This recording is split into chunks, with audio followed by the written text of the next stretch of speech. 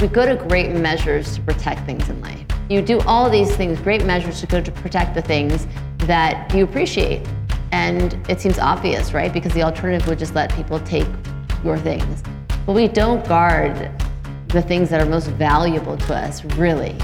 And that is our potential. And we allow fear to steal that from us each and every day when we feed the fear rather than challenge it.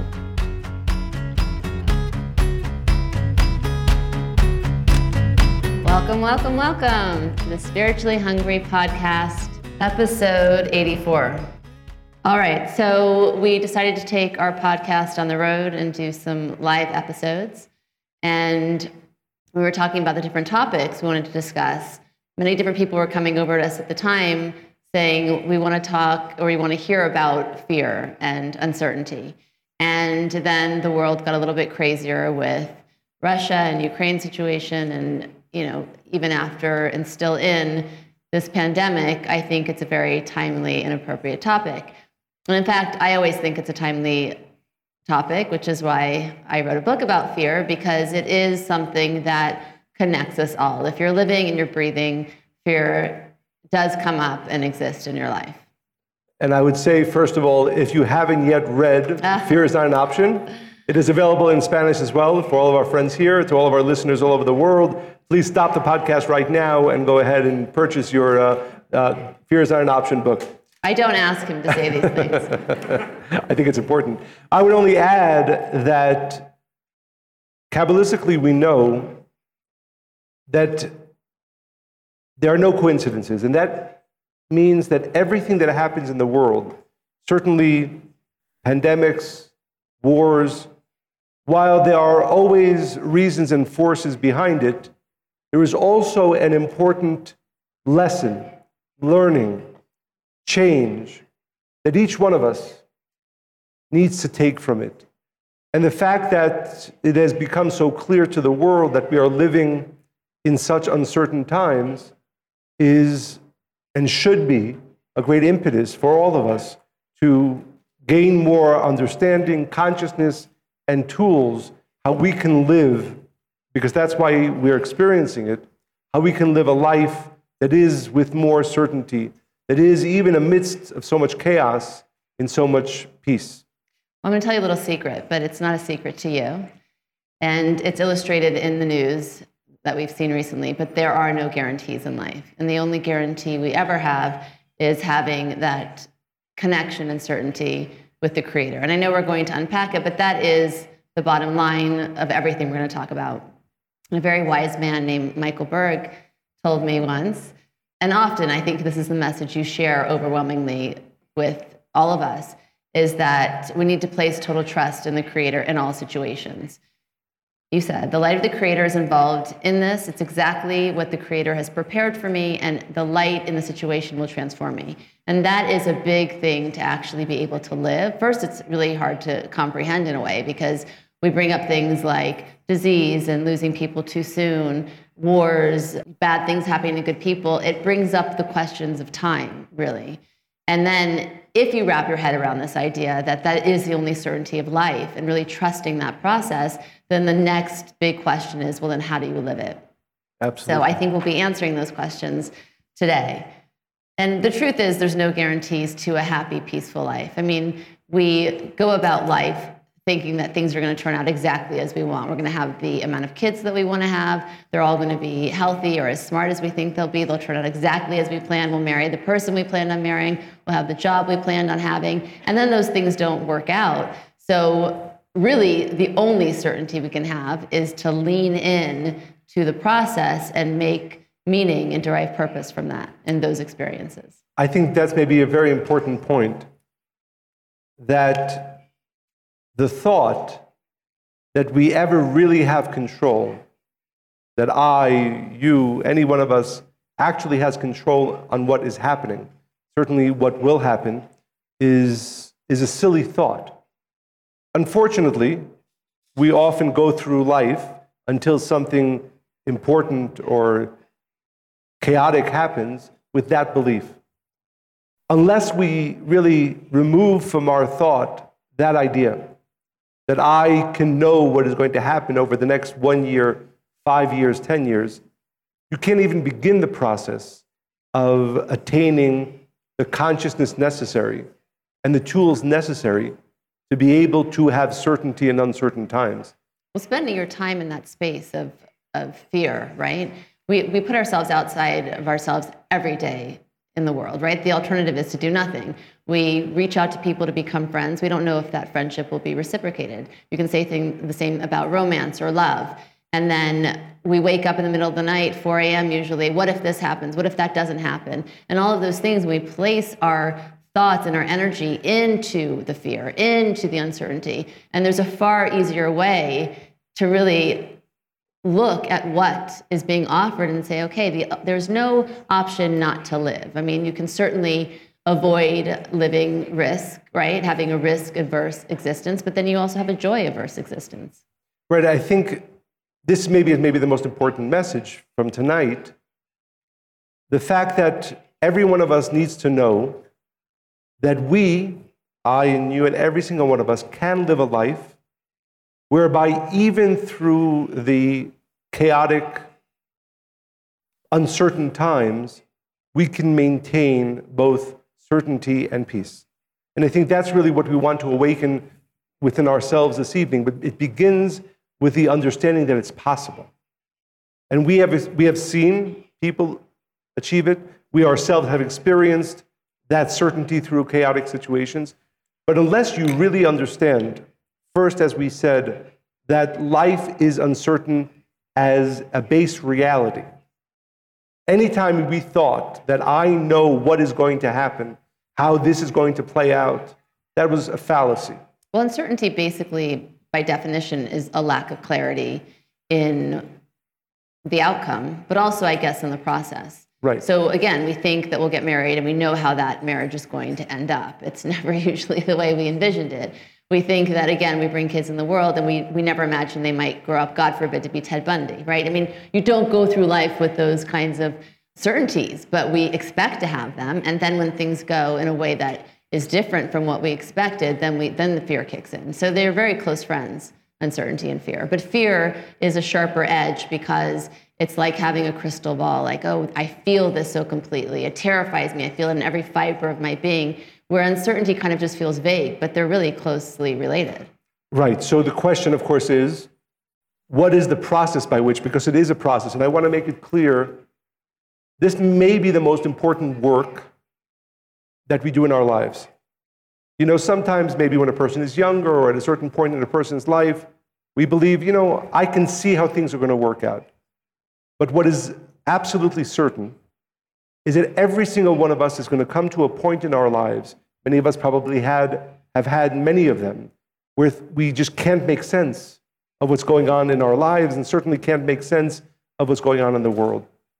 So to begin with, I would focus on the work necessary to create, to have the strength of consciousness. And let me be very blunt and say that unless this is a constant focus and work, it's impossible to achieve. If it is something that we focus on and work towards, strong consciousness, then I promise you that we can achieve a life where everybody else is maybe enveloped in chaos and uncertainty, and we feel complete certainty and peace. But to achieve that, there's something, we spoke about this, I think, some months ago in our podcast. We call it mind hygiene, right? That idea that in order for our mind to be strong and certain and at peace through uncertain times, we have to clean our mind. For example, if you are spending your day or too much of your day or your week thinking negative thoughts about other people, thinking even negative thoughts about yourself, those thoughts cloud the mind. You can listen to 1,000 lectures and 1,000 podcasts about certainty in uncertain times. You will never be able to achieve it. Only if you take seriously the work of cleaning the mind, of what you can call mind hygiene, can you even begin the process to think about how, and using the tools to achieving peace when there's chaos around you? Well, we talk about, in Kabbalah especially, consciousness is everything. But I think we need to stop for a second and say, okay, we can all have consciousness, but very often we have the wrong consciousness, one that is steeped and rooted in fear and doubt and worries and uncertainty. As soon as we feel a pain we didn't have before in our body, or we find a new gray hair, we start to think the worst and we catastrophize. Well, maybe you don't think about the gray hair. Do I have any gray hair? Does it affect you? But we go to those places and it doesn't allow for, there's no pause, right? It's just, we see something, effect. And you're not really living a life where you are in the driver's seat, where you are choosing your consciousness and choosing a higher state of perspective. Right, but absolutely true. But I would say, again, strongly that it starts the step before that. And I ask all of us to ask ourselves the question, today, how many thoughts that are not, let's say, positive, did you have? Kind or supportive. Kind, supportive. How many of them were negative or judgmental? In this day, right? In this Just day. Today. And know that unless you are actively protecting your mind, which means, again, limiting, we're not meant to be angels, we're not meant to be perfect, but unless you're actively limiting the amount of negative thoughts that you bring into your mind, forget about having peace and certainty through chaotic times. Impossible. I think everybody should really pause and count, like how many negative thoughts did we have today that were rooted in worry, fear, doubt, and just plain or wrong? Negativity towards other people, or judgment of other people? I strongly... So Michael, how many did you have? That's a good question. Let me count. I think I probably win for the day. Yes. But the point is, again, not, again, to be perfect at it, but it is about taking it, maybe the most serious work that we must do. Because without that, nothing we say tonight and no podcast, book, wisdom you ever hear will be able to give you a sense of certainty and peace, which is absolutely possible for every single one of us through those chaotic times. So again, I do think it's a point, let's take 3 or 5 seconds for every one of us to think about this day. How many negative thoughts did we have about ourselves? How many negative thoughts did we have about other people? How many thoughts of fear, of doubt, of anger did we allow to enter into our mind?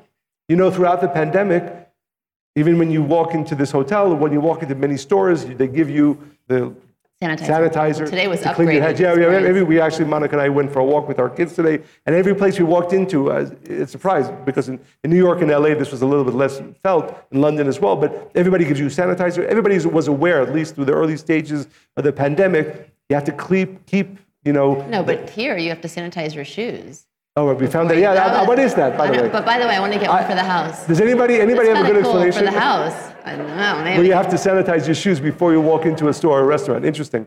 But the serious point is that... It's pretty serious, though. That's serious? Yeah. That we are not, none of us, are keeping our mind sanitized enough. And unless we seriously take that work, which means this evening, tomorrow, after you've hear this podcast, be aware of the negative thoughts that are coming into your mind and say, look, I might not like that person, and I might feel free to judge them, but I know one thing. If I allow that thought to enter into my mind is polluted. But you have to know what's at stake. So you said there was a step before the step I suggested, but I think there's a step before that, and that is, what is at stake here? What will we lose? And if you spend enough time in this state of mind, you basically lose days, and then you lose weeks, and then you lose years, and then the fear gets stronger and stronger, and those things that you imagine the worst case scenario now are really polluting your mind, and you can't even see anything else. So it's a wasted life, because you're spending time either in the past about things you feel badly about that you did, or worried about the future, what might happen or what might never happen. And so what happened to this day? What happens to tomorrow? What happens to the next day?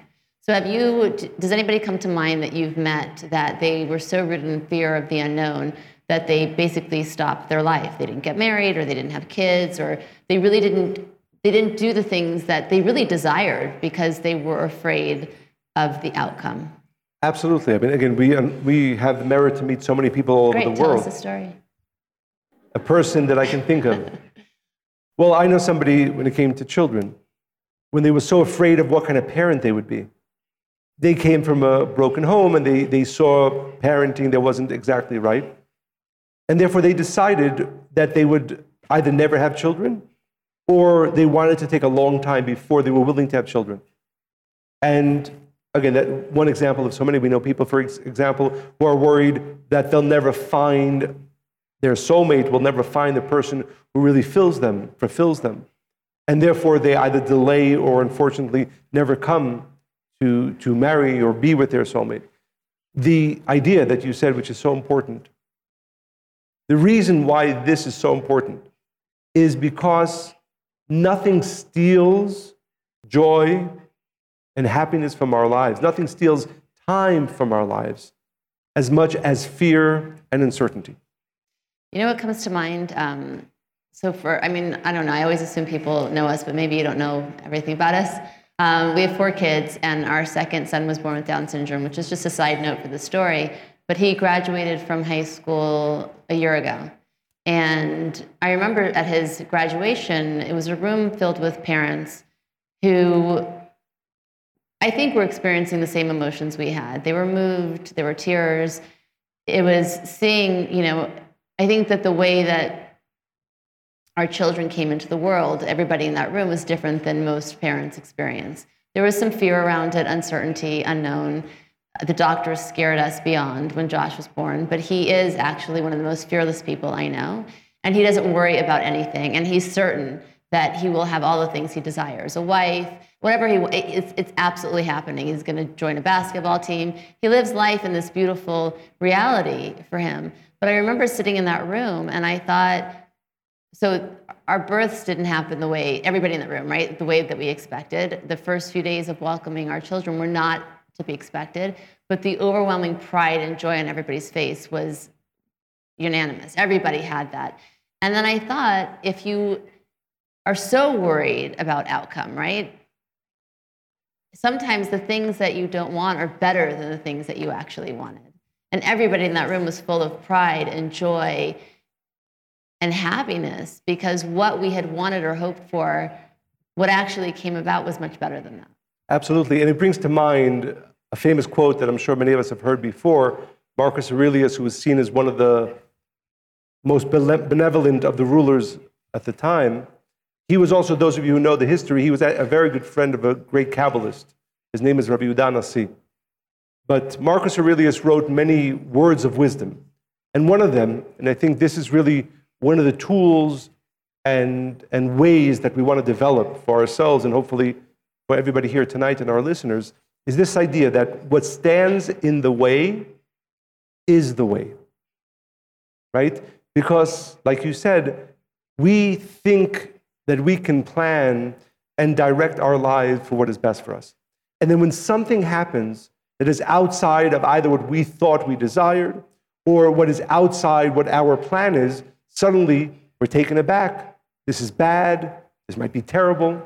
Rather than realizing, and I think this is the work of consciousness, that when you realize that what is in the way actually is the way, which means that what is happening that I have not planned, what is happening that is outside of my plan, actually will, either immediately or over time, be what is better for me than anything that I would have planned myself. But you need to shift your consciousness, and you need to be all in and jump into the messiness of it, the stickiness of it, the discomfort of it, to be able to find the gem and the pearl that's really there all along. And you need to practice it. Of course. So another question I would ask every one of our listeners, everyone here tonight, when was the last time that something happened that you didn't want to happen, that you didn't plan on happening, from bad to terrible, that you were able to stop and say, even if you didn't, of course, you don't know how, the obstacle in the way is the way. This, even though it's not clear to me how. Put that on a t-shirt, I like that. Yes? Okay, there you go. Soon you'll be able to buy it on spirituallyhungry.com. Somebody write that down. Right. When was the last time, or ever in your life, have you ever come to a situation like that, again, from bad to terrible, that you said, not only, again, the obstacle in the way is the way, that not only am I not upset, disappointed, angered, going to spend the next 3 days worrying about it, but actually know without knowing that this situation that has entered into my life is actually perfect for me and actually is what is going to, in some way, make me better, make my life better, make my family better, and practice. That's basically what surrendering is, and people don't like that word because it sounds like giving up, but it's not. Surrendering is to stop holding on to your narrative and stop fighting the fight you believe you need to fight and leaning into something far greater. It's surrendering to something bigger than you. And it's really a beautiful experience when you do it. Yeah, I mean, I know in your book, which maybe you'll share with our friends here tonight, there's a story that you tell about surrendering. But before that, I wanted to, again, just underline this point because it's so important. And, for Monica and myself, really, when we share, especially through Spiritually Hungry, our desire, although we enjoy speaking with each other, and I have to say, I'm very happy to have all of you here the evening of this house. I was so excited to spend an hour or so talking with Monica. It's one of our date nights during the week. But also, hopefully there's something that we can awaken that creates real inspiration and change. So I think if you want to cement that idea, when was the last time you understood or experienced the way is the way? Oh, all the time. All the time. So, like I said, I think it's a gamut, right? So, last night, we were at a wedding and something happened that, I thought was sort of out of what I thought the plan should be. And then afterwards, I was talking to somebody, and I said something very simple, which I believe wholeheartedly, completely, is that if this happened, the one thing we know is that this was absolutely the best thing to happen. That had our plan gone as we had hoped for it to go, it would have been less better than what actually happened. But I do want to make this very clear. Everybody here, every one of our listeners can get to a life where our friends will look at us and say, you're crazy. This is happening in your life, or this is happening in the world, and you're at peace, and you're actually happy about it. It doesn't make any sense. But if you practice. This is a story I often share, but it's one of my favorites. And this number of years ago, we were traveling from LA to New York on a flight. And I sat in my seat, and some other passengers were coming on board. And one of them was putting their luggage in the overhead compartment right over my head. And they had a big venti, I think it's called, Starbucks, but one of those sticky ones, right? Sugary. One of those sticky, sugary. And it fell out of their hands, and the cup opened, and it spilled all over me. So the first thought I had was, oh my God, for the next 6 hours, I'm going to be sitting in sticky clothing. And my thought was, I'm so happy it wasn't me. But my second thought was, even though I don't understand why, I have complete certainty that this is the perfect thing for me. You did. You recovered very quickly. And therefore, the next 6 hours, even though one could say, what are you sitting there in your sticky clothes? You must be uncomfortable. I can honestly say that the 6 hours were actually better for me because they actually had purpose. Even though I don't understand exactly why it was necessary for my development, for my growth, to sit 6 hours in sticky clothes, I had clarity and certainty that that was the case. And therefore, those 6 hours for me were not only better than had my clothes been unsoaked in sticky Starbucks coffee, but they were actually better and more purposeful. And therefore, I cannot underline this or stress this enough. You have to practice this all the time, which means, again, you're stuck in traffic, somebody said an unkind word to you, something really bad happened. You can repeat those words in your mind. I might not understand exactly why this is for my best, but I have certainty that it is. And if you do that enough, that strength of mind becomes your reality. And then people will be looking at you and saying, this is happening in your business, this is happening in your family, and you're so at peace, and you're so happy. How can that be? Yeah, because I practiced for a week, for a month, for a year, for 5 years, for 20 years. And let me say this also. Every one of us is going to come, maybe, as I said, you will come to a point in your life, to a situation that is overwhelming. And unless you practice this strength of mind, this consciousness for 5 years prior, 10 years prior, 20 years prior, you will be overwhelmed. You will not know what to do. You'll be filled with fear and with confusion. But if you practice starting today, for the next day, month, year, 5 years, I promise you, you will get to those situations, and people around you will not understand how, but you will be at peace, and you will be fulfilled, and you will be happier through that process than not. Well, in Secrets of the Zohar... Sorry, but we promised for you to share a story of your surrender. I didn't promise. You I suggested promised. I didn't say suggested. anything like that. What are you talking about? I have other intentions. I'll share it if you want me to later. Okay. I'll remind you. Let me make a note. 1 second. Or you could just read the book. Once again, if you haven't yet read Fear is Not an Option, please make sure. It's a chapter on surrender. So Secrets of the Zohar, you wrote, from our birth until the day we leave this world, fear is a constant challenge in our lives. So I look at it kind of like, if we understand there is a healthy place for all of our negative emotions, and they're there to wake us up and to shift and to change and to see the way we're living in a different way, to challenge ourselves. So it's not that we want that fear is horrible. We need to eradicate it, but we also need to understand it, and we need to let go of it. So I will say this, in my book, I identify 3 different types of fear, because I think this is a really powerful way to navigate fear. So there's 3 types. There's healthy, real, and illogical. Healthy is as it sounds. It's set up for your survival and your protection. It's there to keep us safe. Like, don't put your hand over an open flame. It could burn a person. Don't go too close to an edge of the cliff because you could fall. It's all of those things that keep us safe. And intuition is a part of that as well. It reminds me of this story because people often confuse fear and intuition. How do you know if, for instance, you park your car in a lot underground every day and you fear every day that something's going to happen? There will be somebody there that will cause harm or danger. But if you have that thought every day, chances are it's not intuition because you have the thought every single day, right? It's something that you are just afraid of. Intuition would be you never have that thought, and then one day you have the thought. I would say take it seriously. And you remember that actor, John Larroquette from, was it Night Court. Night Court. I don't know if anybody here, I think that's not something. It's older. Anyway, he's an actor. It was actually for those American listeners, that was one of my favorite shows. I never watched it, but I liked the story about him.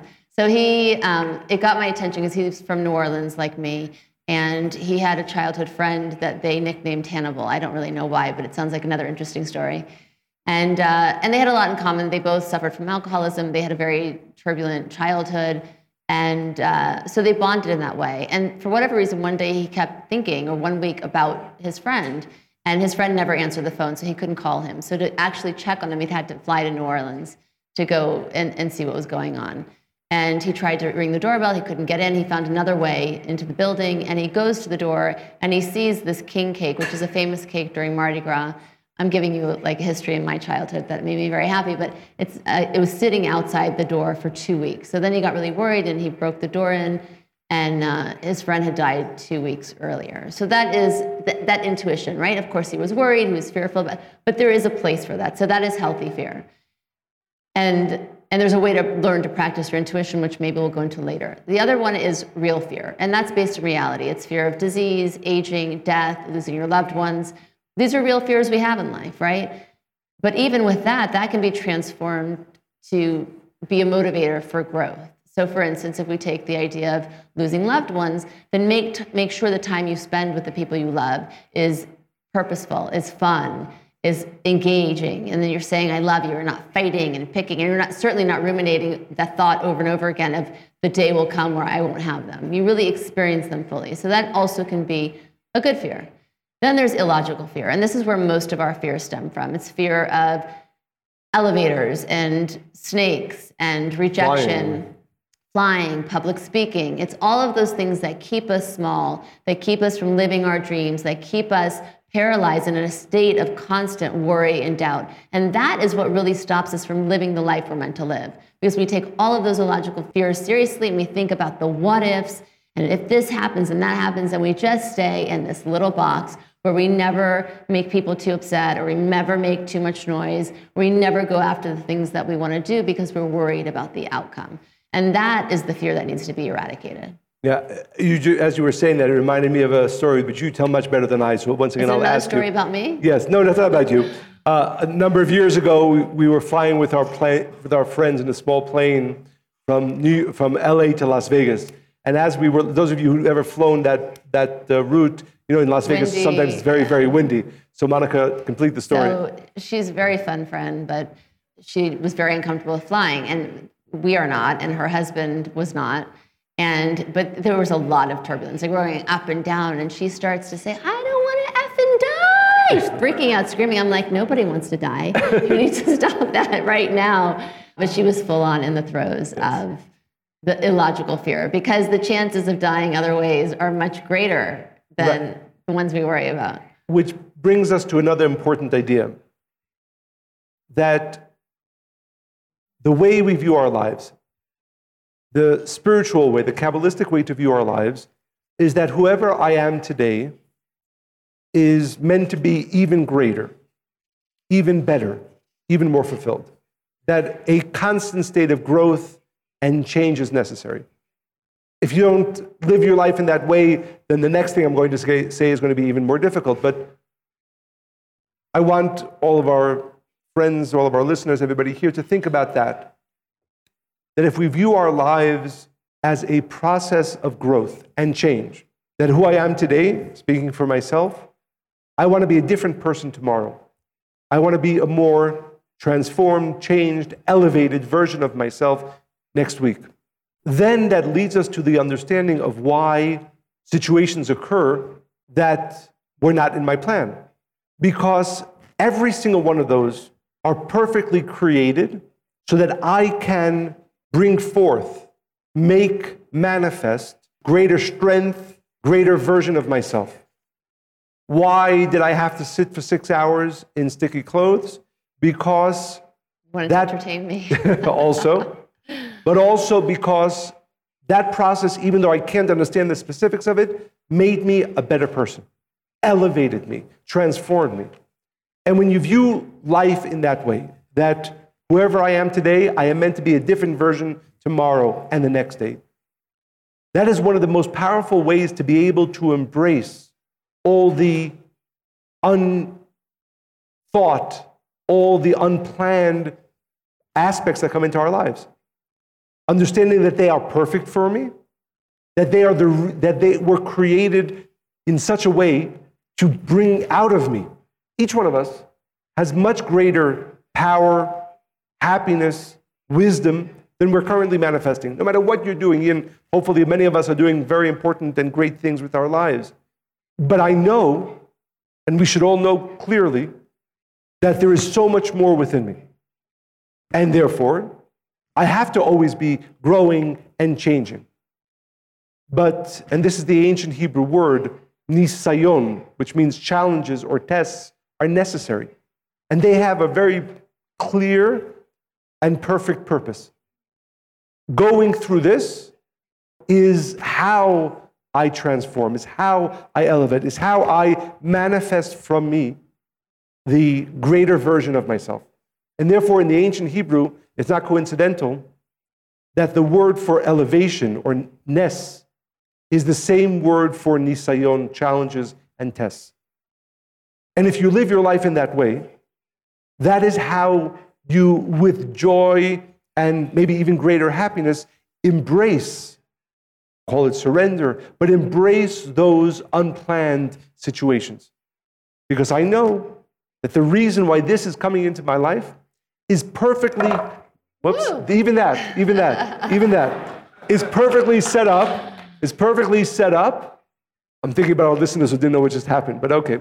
Even that. Well, they can imagine. Yes, something terrible just happened. Even that is perfectly prepared to be able to bring out of myself a better version of myself. Well, think about the story we just told about our friend, right, on the airplane. So you can either panic full on in that moment. You can say, okay, here's an opportunity for me to flex that muscle. Of course, you have to be in the game, right? You have to realize that that's something you want to flex and you want to build. But it's those moments each and every day. Or, you come, let's say you come to Mexico and the elevation's giving you a headache and the pollution and whatever else. Okay, what's the opportunity? What can I actually, do I take it as a sign as I wasn't meant to come, or I shouldn't be here, or it's something bad is about to happen?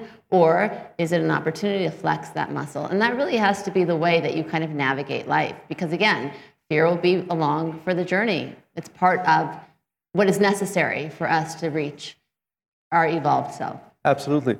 And if I can, You may. there's a deeper concept here, and I hope sometimes Monica helps me unpack. Challenges is a good word too, as we just said. Some of the deeper concepts that I share, but this is so important, and I was inspired by it today as I was studying. The unknown, or as the ancient Kabbalists call the Ayin, the unknown, has more light, more blessings than what is known, than what is called the Yesh, what exists. So that means that life must be filled. You actually want it to be filled with the unknown, because there's so much more in the unknown than what is in what is.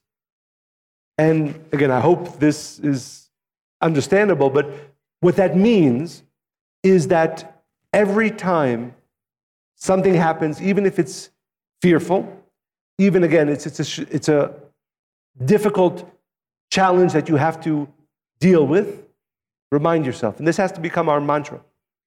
In the unknown, there is more light and blessings and fulfillment than in the known. And therefore, when the unknown occurs, what are all of our fears, most of our fears, 90%, 99% of our fears, not from what is here, what it is, but the unknown. We are born with the fear of the unknown. But if you practice this thought, the unknown is greater, has more blessings for me than the known, then I don't want to know. I'm actually happier when my plan doesn't go to plan, when the situation that comes into my life is completely against, or again, even challenging, or even fear awakening. Because I know that in that unknown, there is more light, there is more blessings than any of the yesh, any of the known that I already have. Well, that takes us, I think the story of Josh's graduation is a perfect example. I think that really explains the feeling that I had that day. Everybody in that room really embraced the unknown. Nobody knew how their child, we never do, right? But we're under the illusion that we know how our children will turn out, right? Can I challenge you? I'd love to be challenged. So we don't know what the process was for all of those families. And let's talk about it because I think it's so important. So Josh was born 20 years ago. And from that moment, we had two options. We could have listened to the doctors and all the negative things that they said and all the things that he won't do. So we could have lived 20 years in fear, 20 years in doubt, 20 years of unknown that leads to fear.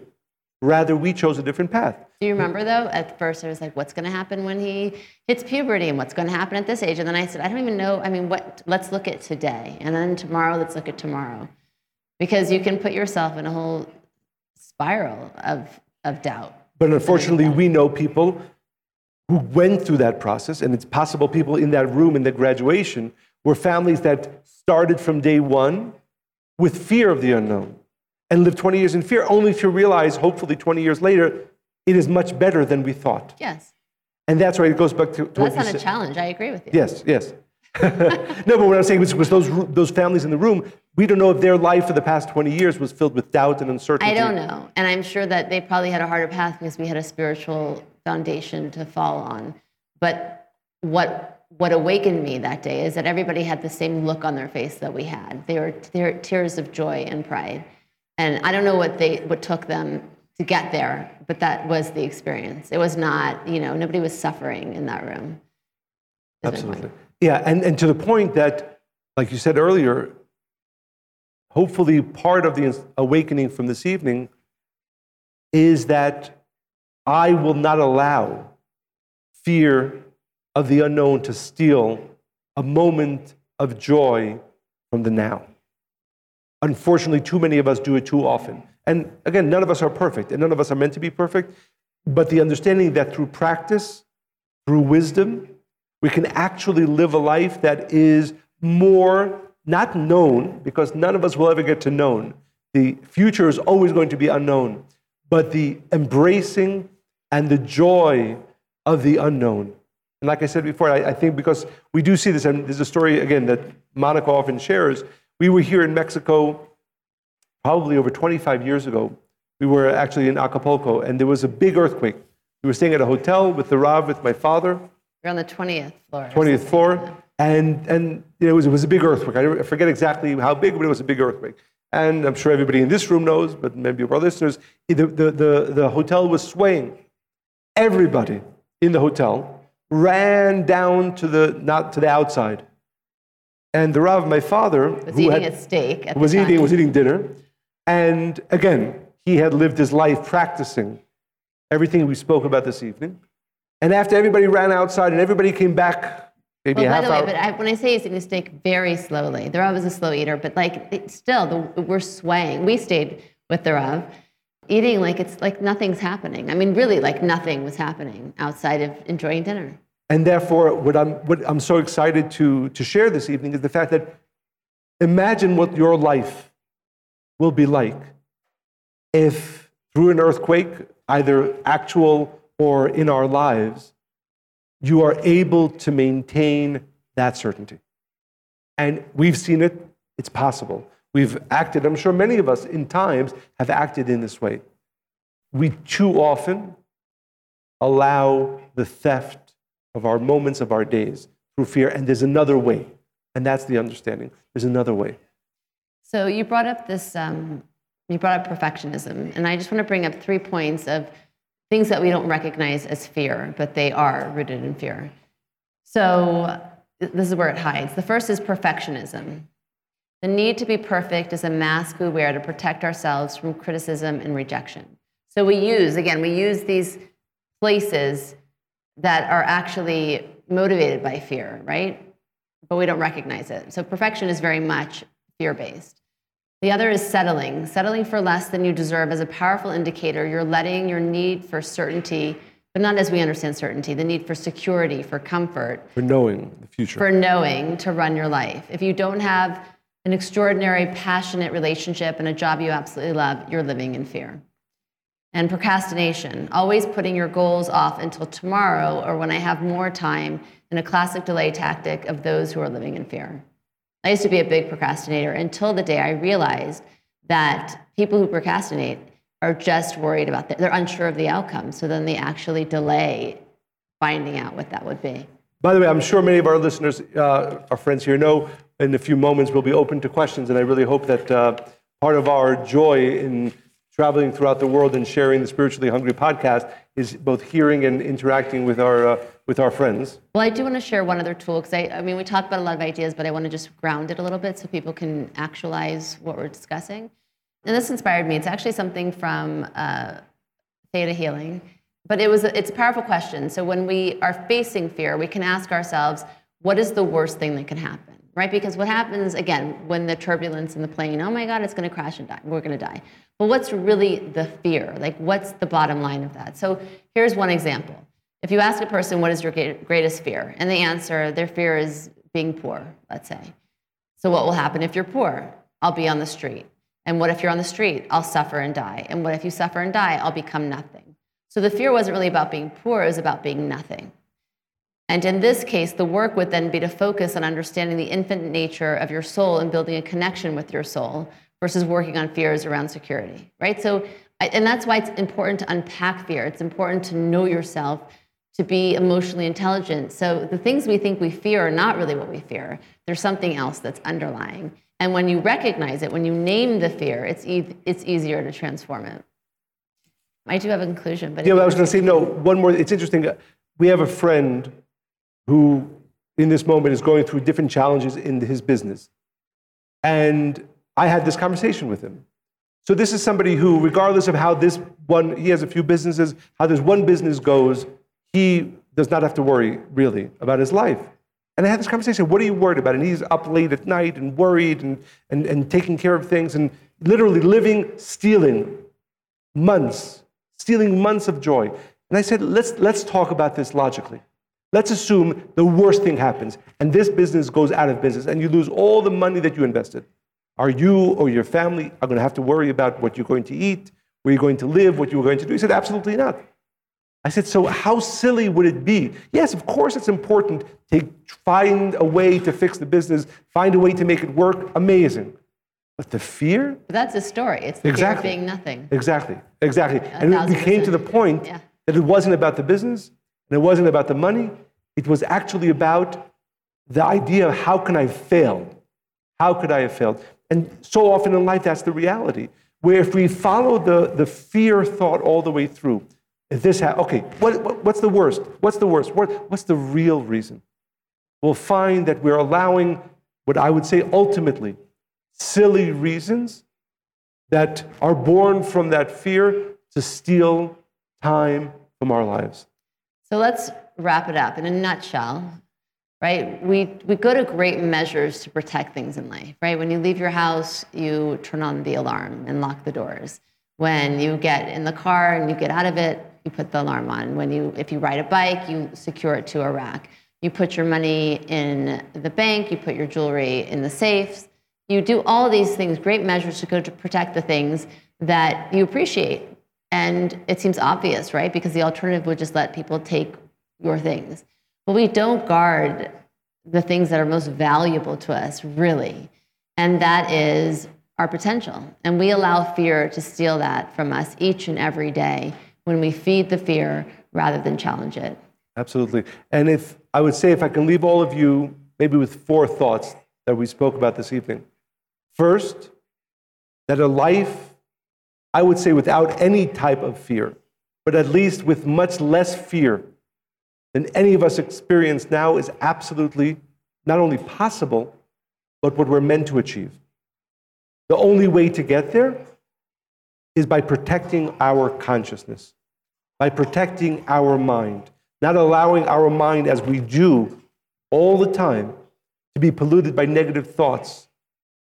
That's the prerequisite of achieving a life of certainty through any type of uncertainty that comes into our lives. Third, the understanding that the reason why things do not go as planned is only one. Why did this happen? Why did this challenge occur? Why did this problem happen in my business? Why did this problem happen in my life, in my family, chas v'shalom? Is because this situation is meant to change me, to elevate me in such a way that my greater potential becomes revealed. And it's perfect for that. And then fourth, practice, practice, practice. You get stuck in traffic, there's a small problem. Only if you are practicing this thought that the obstacle is the way, as Marcus Aurelius said, then you'll find in a year, in 5 years, when maybe even bigger challenges happen, people will be looking at you saying, how? How are you so happy? How are you so at peace with all this happening? I've practiced for 5 years. I've practiced for 20 years. That's how. So, as we often say, we hope that our friends here tonight, here in Mexico City, all of our listeners all over the world, that we have inspired. And as I said, for me, the reason this topic is so important because maybe this is the most important work that we must be doing every day of our lives because the benefit of it is so great. But I hope you enjoyed, our friends here enjoyed our time here, our sharing of some inspiration and wisdom, as much as Monica and I enjoyed sharing it. Maybe more importantly, that it actually creates a change in your life. And now we're open to questions. Yes, please. Questions, please participate. Yes. So one of the first things I learned when I started studying is how you can choose what you see and what you hear. And in my case, and due to my personality and job, I have chosen to watch the news. So my question is, how can I protect myself from this opening I'm creating? Not watching the news is not an option. How can I protect myself from all these fears, real, irrational, that I'm seeing through the media? But why do you have to watch the news? Because why do I have to watch it? I really enjoyed it. I like knowing about social, political issues, current issues, and because of my job, I need to be informed. It's not an option not to know what's happening with the political situation, let's put it that way. Plus, I'm a journalist. Used to be a journalist, but... Well, I would say two things. You know, maybe we don't always think about this, but, you know, we think that the mind's job or purpose is to take in information. But actually, scientifically, the most important task of the mind is to limit the amount of information we take in. For example, and this is, again, scientifically proven, as we sit here in the room, there's more than 1,000 things happening right now in this moment, right? This person might be moving, this person might be, you know, listening, this person might be standing, right? So why is it that we're able to think clearly when there's literally, at every moment, thousands and thousands of pieces of information entering the mind? Because the mind's most prominent purpose is to be able to filter out 99% of what is happening right now in this room for me and allow me to focus on, hopefully, what is important for me. So the ability to take in information, but not to be enveloped by it, is only achieved through the daily practice of what we spoke about tonight, which means next time you're stuck in traffic, right? Because, by the way, I watch the news as well, and I would assume, not knowing you well enough, that me and you can watch the same thing, and while we might both take in the same information, one of us might focus and think about it in a negative, right, in a negative way that causes either fear or sadness more. You experience it differently. Right, the way we experience. So two people can take in, as happens throughout the world, the exact same information, but one person will take it in and hold it as information. Another person will allow it to emotionally, or at least even in the mind, go over and over and over. Practice, practice, practice. I promise you that if every day of your life, when the small things happen, your sister or brother or mother or father or friend say something you don't like, and you stop and you say, this is happening because I need to, this is only for my good. The obstacle is the way. What is in the way is the way. And you will find that then you will watch the same thing that a week ago got you so upset, and you spent 5 hours, or maybe 5 days, thinking about it, and it makes you sad, and it doesn't anymore, or at least less. Number one. Number two, I would question when you say, and again, you have to watch it, you know, we have to ask, we have to be very thoughtful about what we do allow into our lives. And sometimes we say, I have to, but it might not be, do I have to do 100% or is 70% enough? If we are truly aware of the need for mind hygiene, we're much more thoughtful. Maybe instead of, again, watching 5 hours, we watch 2 hours. Instead of 2 hours, we watch 1 hour. The reason we allow ourselves to go into those situations is because we don't enough appreciate the importance of mind hygiene. So those are the two things I would say. Practice, practice, practice in all areas, and you'll find that watching the same thing creates a negative reality for you less than before.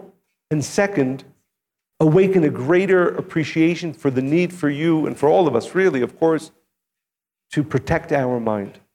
Thank you. You know, when I ruptured my tendon, I was not able to move around a lot after the surgery.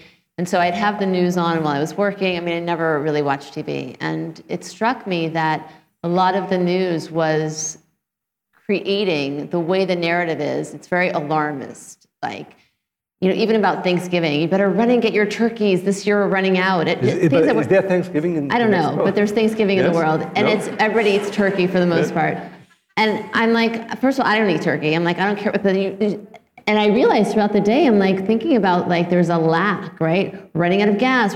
And while there may be some aspect of truth, I don't need to accept that as complete truth, right? So again, as Michal was saying, to protect your thoughts and how much you allow to influence you and come in, because there are other agendas in the things that we watch, even in the news that's reported. And also know that your mind is going to, it hears these things, and there's something called negativity bias, which is it's going to protect you As soon as there's a perceived threat, how can I protect my sense of survival? And it's something I actually want to talk about, because if we look back at like 10,000 years ago, and you look back at hunters and gatherers, their day-to-day was about survival. So let's say they visited 10 caves in a day, right, to go look for food. And then they looked for nests and eggs, and all but one cave, they found eggs, but in one cave, they found a bear. What are they going to remember from that experience? They're going to remember the bear. Why? So they can be cautious in their day-to-day activities. They can make sure, so you're going to gather all this information and you're going to hold on to it because you feel like you need to protect yourself. So just be aware of everything, right? You can be informed, but you don't have to be threatened or feel threatened. You can be informed, but not feel worried, right? You can take active measures and steps to make sure that you feel secure and you're able to influence others to also feel positive in that way. And I would only add to that Kabbalistically, there's a very simple test to know whether the information we're gathering is the right information, whether the emotion we're feeling is the right emotion. Simple test. Is this emotion propelling me to action to do, or is it stopping me? Is it making me not do? Is it making me down or up? And up doesn't mean happy, but I see something, I'm going to act upon it. If you find anything you watch, or anything you listen to, anything you do, any thoughts that you have stop you from action, then you have to limit those. The only thoughts you want to allow and the only information you want to allow is information that propels you to do. Information and emotions that lead you to action. Thank you so much. Thank you. Thank you. Sorry, what's your name? Lydia. Lydia. Thank you for coming to Mexico City first. I'm going to read it. I have felt that every time I trust my physical body, I have less fear and more certainty in myself and the Creator. How does this relate with the spiritual realm? Can you explain that a little bit more when you say Yes. trust your physical body? Because when I was little, for example, I was like in illnesses and everything, and now I'm much more healthier. So now I trust my body and I feel certainty. So how does this relate with the spiritual, if it's physical? Right. Well, Everything's body, mind, and spirit, and you can't have just one operating and not the other. I think that sometimes we heighten just the spiritual and we ignore other aspects of ourselves. So it goes back to intuition, right? When you, sometimes people ask me a question and I say, okay, ask yourself the question and what feels better to you. Like, should I do this or that? And realize what happens to your body as you say one answer versus the other. When you say the truth, actually, you feel more relaxed. Your back is lifted. Your breath is deep and slower, right? When we feel or say something that is not attached to our soul, our body tightens, our breath shortens. So of course the body is going to indicate things that the soul knows, and it's our way of understanding it and hearing it.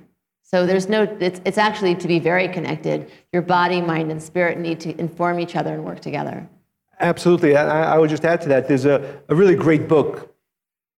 It's called Why Zebras Don't Get Ulcers. And the idea is, and this is why tonight, even though we spoke a lot about the spiritual, and that's a very scientific-based book, we have to understand everything we spoke about tonight is as important for the body as it is for the soul, for our mind, for our consciousness. Because living in fear, and this is scientifically proven, is actually what creates so much of our disease, so much of our issues within our body. So it is not, to be very clear, everything we spoke about tonight is not simply spiritual concepts, even consciousness, as one would call it, or even hygiene of the mind, but actually, and this is, again, another promise, that as you develop these strengths in the mind, or even from a spiritual place, it will actually be better for your body. So the body-mind connection, as Monica mentioned, is both absolute and learn from each other and necessary. So it's absolutely both connected, and everything we spoke about, even though it is on some way a way of consciousness and thought, it is an absolute influence constantly on our body. Thank you. Thank you.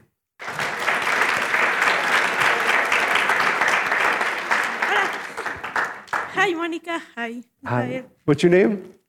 Andrea. Andrea. Thank you. Okay, I'm gonna translate. ¿Ya? Ya. Sí, sí. ¿Cómo le haces para no transmitirle miedo a tus sobrinos o tus hijos? How does one do not to pass his own or her own fears to other people, including kids or nephews? We need to work on them. But that's a very, very good question. And I'll just begin it by saying that tonight, again, what we shared tonight is so important. Again, what we shared tonight was not our own wisdom. It's wisdom from ancient teachers. Because besides, as we just said before, the influence on the body and disease, the influence on our children, on our families, it's actually a scientific fact that just as disease is transferred one person to the other contagiously, if you're sitting next to somebody who's nervous, that to some degree will absolutely influence you. You catch fear from those around you. So those of us who think about ourselves, parents, friends, the reason we want to get better at this is not just for ourselves, but I don't want my children to be affected by any fear. If you're sitting in a room with your kids and you're fearful, whether or not they ever hear a word of why, they have now gotten some more fear into their lives. So this work is so important, again, not just for ourselves, not just for our mind, not just for our body, but also because we are feeding everybody around us with where we are. Fear, they get fear. Certainty, they get certainty. So the only thing I would say is listen to this podcast and use it, because the practice we spoke about, the understanding that everything that is happening in my life is the way to elevate me, and therefore I am able to experience the challenges in a way that does not create fear, or at least creates less fear. I need that. I need to be working on that and practicing that, because I want my children, I want my friends around me, I want everybody who comes in contact with me to not be receiving the contagion of fear, but rather receiving the energy of peace that exists within me. And it is absolutely, again, as I said before, there are many scientific studies on this. This is an absolute fact that our state of mind, our emotional state certainly, influences those around us. Absolutely. So the need for practice, the need for really investing the time and effort of everything we spoke tonight is so important, not just for ourselves, but yes, for our family members, for those around us, for our friends, because we are influencing them absolutely all the time, whether they even hear about what we're fearing or what we're uncertain about. Absolutely. I just want to add, and I wrote about this in Fear is Not an Option, but I used to have a fear of elevators. And it was an illogical fear, but I had it since I was probably 6 years old. And I remember when I was younger, I thought, not when I was younger, when I was older, I thought, okay, well, where did this fear come from? Did my mom lock me in small boxes? How did I develop this? Because it just started one day. No, not that I recall. But I remember one day I was in an elevator and I became terrified that the doors wouldn't open. I was hyperventilating and pulling my shirt up and down. I was not even a teenager, so it was G-rated. But then when we moved to New York and I had had enough experience with fear and life, and I had started working on Fear is Not an Option, I realized that I'm stronger than the fear and I don't need to take the fear with me. And I used to climb up 20 flights of stairs in LA to avoid the elevator. But in New York, there's elevators everywhere and that's not possible. So I don't have that fear anymore. But funnily enough, one of my kids, I'm not going to out that one, developed the fear same age. And I thought, she never saw me have the fear, because by the time she was born, I overcame the fear. So how did she have the fear? Where did it come from? And there is something called epigenetics, which is whatever your ancestors or your parents parents did or thought actually is encoded in the child. So if your great-great-grandfather smoked, that actually affects you today even. But besides that, what I do, but the point is, even if I hadn't overcome the fear of elevators, you can still offer the remedy to her and maybe she could overcome it, right? So whenever we take an elevator now, we tell jokes, we tell riddles, and I also remind her this is not who you want to be ultimately. You want to be somebody where fear doesn't stop you from going to explore or being curious or doing things that frighten you, right? So help work through the process even if you're not there yet. Yeah. Thank you. We'll do one more question. Yeah. Buenas noches. Good evening. Te he escuchado hablar, los he escuchado ambos hablar todo el tiempo de espiritualidad. Y si bien es cierto, ahorita en este momento en otro continente hay una guerra, es real. No es un miedo irreal, está existiendo, ahí está. So I've listened to you tonight to speak about spirituality, and there's a reality happening on the other side of the world, which is a war, and it's something real that it's happening. Y me gustaría hacerles dos preguntas. And I would like to ask two questions. La primera es, me ayuden a decirle algo a mi alma con respecto a eso, nos está escuchando. Estoy teniendo muchas herramientas para poderlo comprender y entender. Repite la pregunta. No, la pregunta no la entendí. Que si me ayudan a decirle a mi alma. Can you help me understand my soul why this is happening? Y después, el centro de Cábala, ¿cuál es su posición del centro de Cábala ante la guerra? And what's the stance of the Kabbalah Center with this situation? So I'll answer the question, both questions with one answer. Rav Ashlag, the founder of the center, writes that in our world, there's two groups of people. There are what he calls the builders of the world, those who are involved in doing good not only for themselves, but making things better in small ways and great ways. They're called the builders of the world. And then there are those who are called the destroyers of the world, those who, through action, create destruction, create death. And while, of course, it is important that through political means and otherwise, whenever there are great calamities, wars, destruction in the world, that has its place, but Kabbalistically, we ask the question, what is the root? Why does our world still have war? Yes, there's a war right now, but there was a war a year ago, and 5 years ago, and 20 years ago, and 50 years ago, and 100 years ago, and 200 years ago. Why does our world still have wars? And the answer is because there aren't enough builders of the world. We collectively, and I say we, of course, not just everybody in this room or everybody listening to us, are responsible for everything that happens in our world. And while, of course, not every one of us has the physical influence to create the change or the cease of war and calamities and destruction and death, none of us are living up to our responsibility.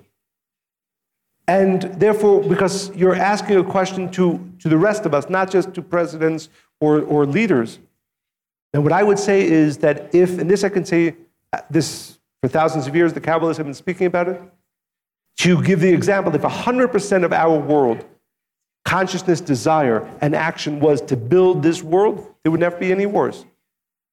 There would not be any destruction. There would not be any death. So for me, and for you, and for every one of us, the question of how do I bring an end to this war, we don't have the answer tomorrow. Not even the leaders have the answer to that question. But we do have what we must do. And the question that we have to ask ourselves is, how do I become a builder of the world? And that has to become into action. Whatever that means for you, whatever that means for me, whatever that means to any one of us. And I promise you that the day that enough of us, I mean humanity, thinks in that way and does what they can to not be a destroyer of the world, but a builder of the world, there will be no more wars. And that really is the position of the Kabbalah Center. And this is the work that we do. We have to change the consciousness of the world. Yes, it begins with a lot of what we shared tonight, but it also begins with that understanding. Our world has two forces, building and destroying. And the only question that I have to ask myself is, how do I manifest? How do I become more strongly a builder of the world? And I would say again, none of us are doing enough. None of us in this room, none of us listening to us are doing enough. We can do more. And that's not, I can't call it the answer, but that's a direction. And really, if you want to ask the question, why does the Kabbalah Center exist? That's the reason it exists. Because we know that when this consciousness permeates the world, when more and more, at least let's call it 51% of humanity, desires and pushes themselves to be a builder in their life, in whatever sphere of influence that they have, wars will not exist. So that's the question that we have to ask ourselves. I know I'm not doing enough.